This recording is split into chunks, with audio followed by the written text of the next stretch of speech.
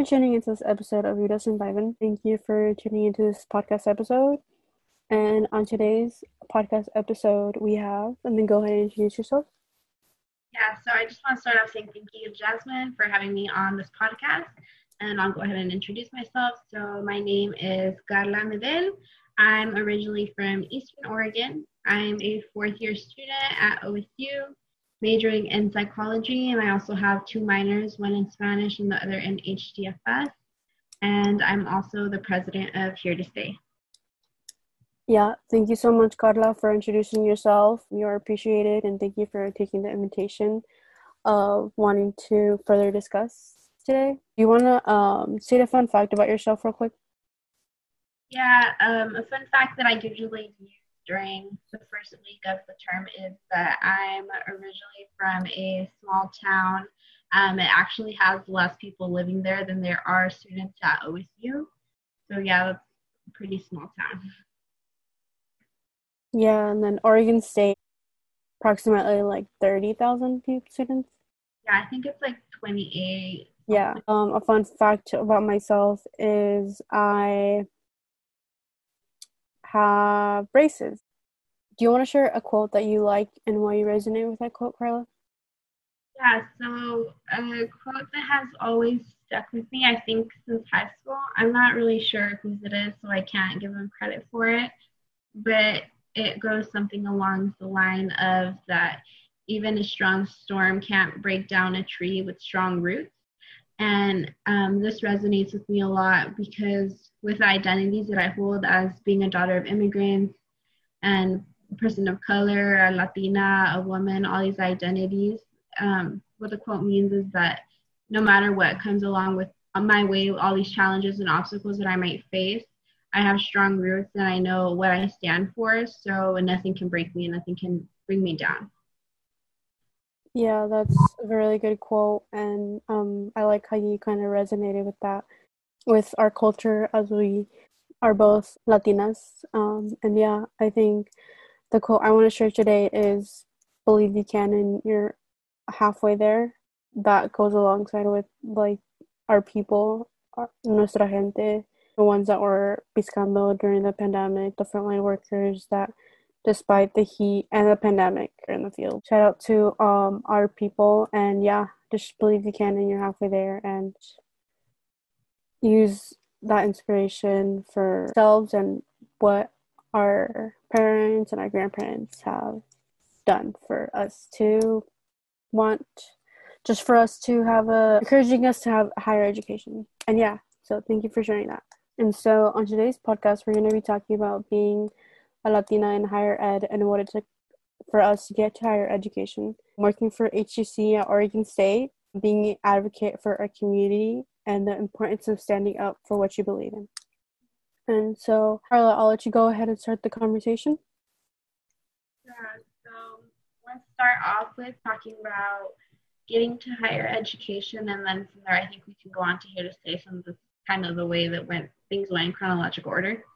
So for me, as I think for many little Latina and Latino kids, and I think just kids in general, our parents always tell us as we grow up that they want us to be someone and do something, maybe something different than they were able to do. In my case, my parents, for as long as I can remember, they always said that they wanted me to work in a place where I didn't have dirty nails and I wasn't getting overheated when summertime came around and things like that. They wanted me to have a nice job, an office job, a 9 to 5 type of thing, or more importantly, just something that I was going to work because I was passionate about it, not simply just to earn money. And so I think they always instilled it to me that like education was important. I needed to go to college. And so I took it very seriously from a very, very young age.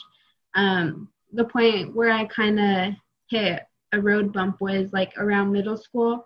We would have career fairs, and I remember my peers, like the kids around me, they kind of knew like what they wanted to do, and they knew how to get to college and everything. And I was very confused because I wasn't like them. I knew that I wanted to do things. I didn't know how. And so then I came to realize that it was because their parents had gone to college and their parents have good jobs while my parents didn't go to college, and they work out on a farm or they work in a factory. And so we were just very different. I remember I was really upset for a while because I didn't know if I would be able to get to college. And then in high school, I was introduced to a club called Generation College. It was led by two faculty members in my high school. They were our mentors, and they worked with first generation students only, so students who their parents hadn't been to college at all. And they took us onto college campuses for tours. They helped us find scholarships. They helped us apply to college when that time came around our senior year. They're just really, really helpful, and I thank them a lot because I feel like I had a lot of passion and drive behind me, but I don't think I would have been able to navigate it all because it's a lot to do by myself. So I feel like they're a good amount of the reason why I was able to make it onto OSU's campus. Yeah, thank you for speaking about that and for sharing that, Carla. I went to a preschool program, Head Start, and through there I had my preschool teachers, and then throughout elementary school, I'm very glad that I was able to be involved in programs like Blast. Blast is basically it was like an after school program where we can do homework and do like field trips and just do arts and crafts. In middle school and then high school. High school I was more involved in TRIO, which is it's a program that helps first gen students. The TRIO based in high school field trips and career fairs, and so taking that into consideration, I think myself I'm appreciative of being able to have had these programs since a young age, being able to have access to these. And yeah, kind of like what you were saying, like a little Latina girl that might be like in kindergarten, that it's really important that when you have a mentor or a teacher that kind of helps you, that how much of a difference that can make. And so yeah, how has working for HCC at Oregon State University helped you, improved you, shaped you, strengthened you, challenged you? And so yeah, I'll go ahead and let you answer that question. Yeah. So even though I was really excited and I was passionate about making it onto a college campus, I had a really hard time also when move-in time came around, because that year was the year that Donald Trump was voted into presidency. So I was really scared leaving my parents back home because of their immigration status, or just my family back home in general. I didn't know how things would be. And so I considered not coming to OSU, to the campus over here, for a while, but my parents, being who they are, they didn't let that happen. They said that I had to come, I had to do something, I had to be better and take this opportunity. And so I listened to them and I came, but I also made it a plan for myself that I would find people like me, a community like me, of students who go through similar situations as myself, because I knew that if I didn't find anyone, I would not make it all 4 years at OSU, because it's just too much to handle all on your own. And so my first year, I took an ethnic studies class, and in that class, Here to Stay's founder, Priscilla, and then a close friend of her, Juan, they came into my class and they were talking about this club that they wanted to put together, and they wanted to invite us. And it resonated a lot with me. I was like, yeah, I want to do this. And then they talked about, they were putting a visual together, a candlelight visual, because right around that time, DACA had just been rescinded. And so I went to that visual with last year's Vice President Zenia. And I remember the visual was really, really nice. The speakers were all great. But I ended up getting really emotional, and not necessarily because I was sad, but because I felt supported and I had found people who thought like me and who had been in situations like myself and were okay speaking about it, which I had never really seen back home in my small town. And so after that, I was like, okay, I'm sticking it out with this club. I'm going to see how this all goes because I was new, but the club was also new. And so I was with that club and I really enjoyed all of the work that we have done. And then Priscilla ended up graduating, and so someone had to take her position as president.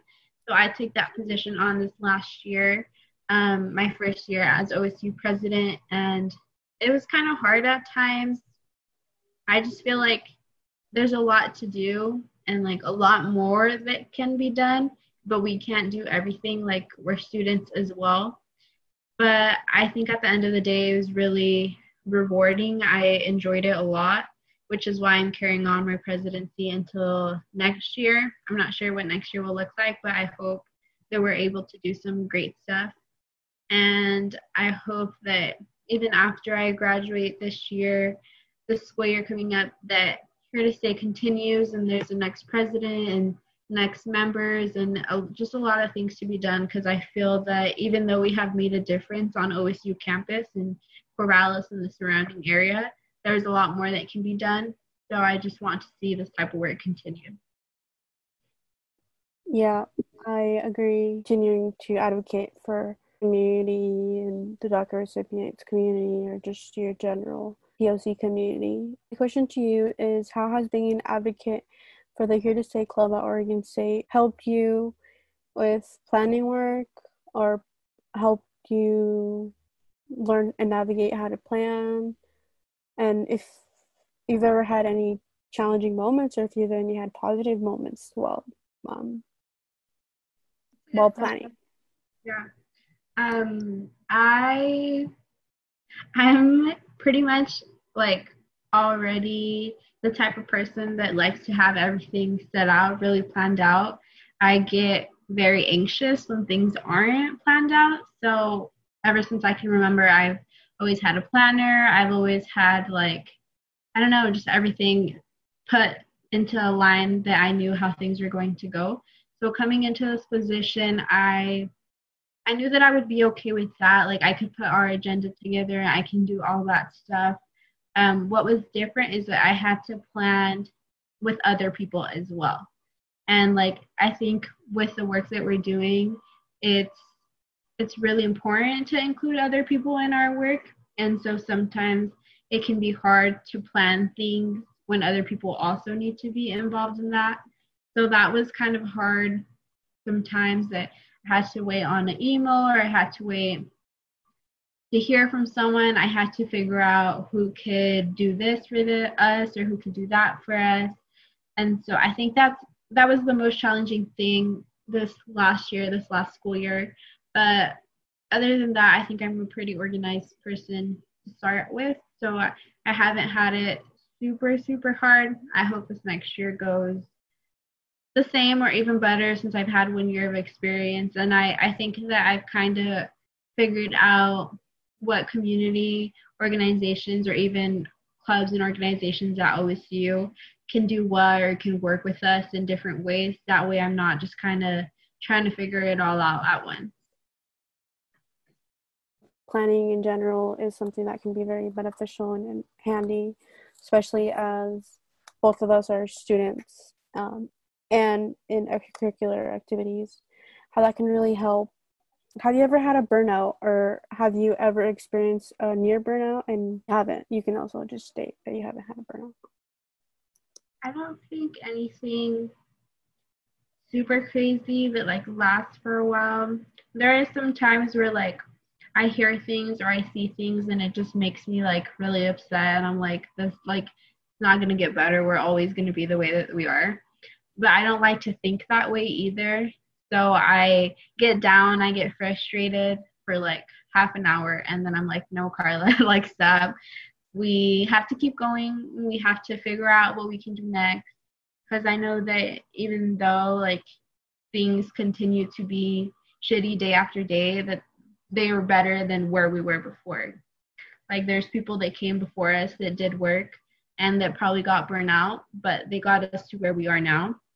And so that I know that even though I might have days where I'm not feeling it, or I can't see anything positive in like our community, our society, or things that I see on social media, I know that the work that I'm doing, the work that you're doing, the work that other people are doing across the United States will be good in the long run for the future generations to come. And if you are advocating for something that, like, if you're putting your time and energy into it, and it'd be heavy on you when you are trying to improve something, or if you get some sort of prejudice while planning, that can also be really heavy. Those emotions can be heavy, like whether you're maybe angry, or if you're, so I think it's reminding ourselves that it's valid to feel what we feel. Alongside, you were saying how people continuing to be advocates, and I think that that's a really a great commonality that we have seen, especially during the pandemic. And yeah, so my question to you is, why do you think, or what's the importance of standing up for what you believe in, and how have you been able to speak your truths, and what encourages you to speak out about things or injustices? I think, I mean, like from the beginning of time here in the US, um, it wasn't made for people of color. Like, it started all with the Native Americans and African Americans and Latinos and Asians and everyone. It wasn't made for us. And so we have experienced all this stuff. And it, like, I feel like at the beginning, it was hard to say something that was different than the people that hold power over us. And so I think I felt like that for a long time back in my hometown, because I feel like there is a good amount of Latinos, but I feel like it's a conservative town, and that always feels like it overpowers the numbers that we have. So I feel like at the time I never really felt like I had the voice to speak out the way that I have at OSU. Like, I would just talk to my parents about things and my friends about things, but never out in public. And so when I came to OSU, I was like, no, like, we're not gonna do this. If we want change, we need to say something about it, and we need to talk about the things that we've experienced and the things that we feel, because I feel like even though it might be hard, that's the only way that we would actually get somewhere and get to a place that we want to see things at, which I feel like is what we're also seeing now in the news with like the Black Lives Matter movement, is that now people are speaking up, they're being loud, they're taking up space, as much space as they can, because it's their right to. And even though it might come out of frustration and anger and sadness, it's to change something in the future. Which, yeah, I just think our voice is really powerful, and we should use it, even though it takes some time to learn how to do it.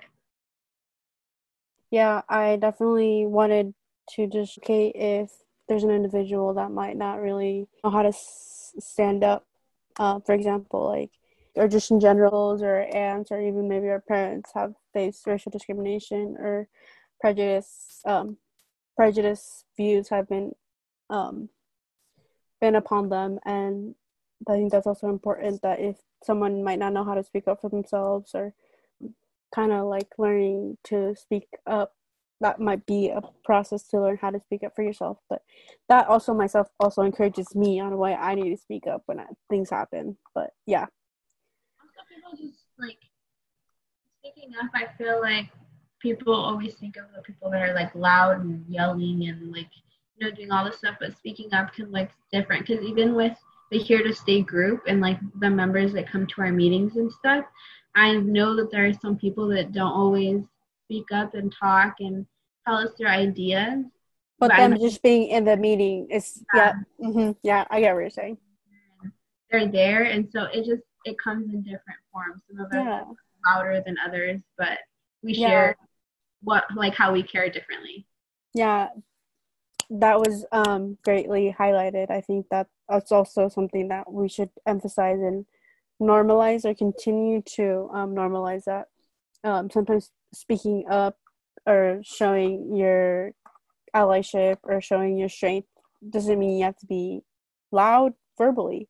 Sometimes it's you. Sometimes it's you holding yourself accountable to go to a meeting. Sometimes it's you accountable to read a book and then discuss about it. Or sometimes it's just you trying to, like speaking up comes in various forms. And I think that's also something to acknowledge. And yeah, because you brought up a good point. And my question to you is, what would you say why do you think it's important for students at Oregon State to continue to put the work in for the HUC club? And what do you hope that this upcoming school year for 2021, what do you hope that are some events or projects or improvement, or what do you think that are great events that might be brought into the HUC club?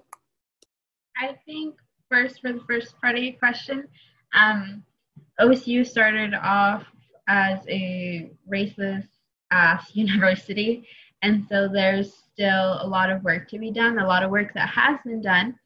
And I know that for us as students, it can be hard. Like, we're trying to go to class, we're trying to study for our midterms and our finals, and then to have to do work on top of that just so that you feel like you belong in a space. It's like, come on, like, do I really have to do this? I shouldn't have to be doing this because my white peers aren't doing this. But like how I said, I try to not be selfish and think about it like the little Latina girls that are going up right now that might be coming to OSU later, and like making the space for them. And so I think that's something that we have to keep in mind. Just try to find something inside you that like keeps you motivated and keeps you like keep moving forward, even though times might get tough. And I feel like I see a lot of that right now at OSU, and it makes me really excited because I know that there's meetings being done and there's movements and there's people speaking out, and so it makes me really excited to see this at OSU and see how things might be later on.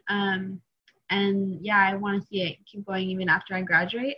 For Here to Stay this year, we just finalized our scholarship with the Corrales Multicultural Literacy Center.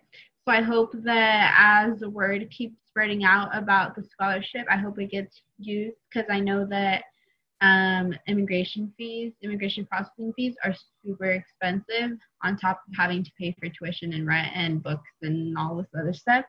So I hope it gets put to good use by students and the community. And yeah, I just want to keep on advertising that as the school year goes.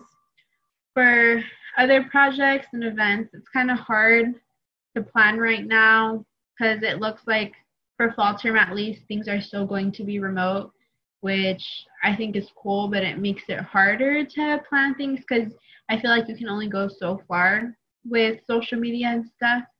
So I think that as we get closer to the school year, maybe we will be able to figure more things out. I definitely want to keep moving forward with kind of this theme that we had going last year with broadening the idea of what immigrants look like, because I know that immigration always gets associated with Latinos, and immigration's far more than just Latinos. So I want to keep spreading that, but like I said, it's just kind of hard trying to figure out how to do that over social media. But yeah, I think once we get closer, we'll definitely figure something out. It'll be good. Yeah, and I think I would like to share more input as we are a club, taking into consideration our ideas and working as a community. But I thought about the idea maybe we can create a website, virtual information, informative, where we can have our links or our our outlets. And yeah. And so my question to you is, do you have any other highlighting topics you want to talk about, or any other emphasis you would like to talk about? I don't know.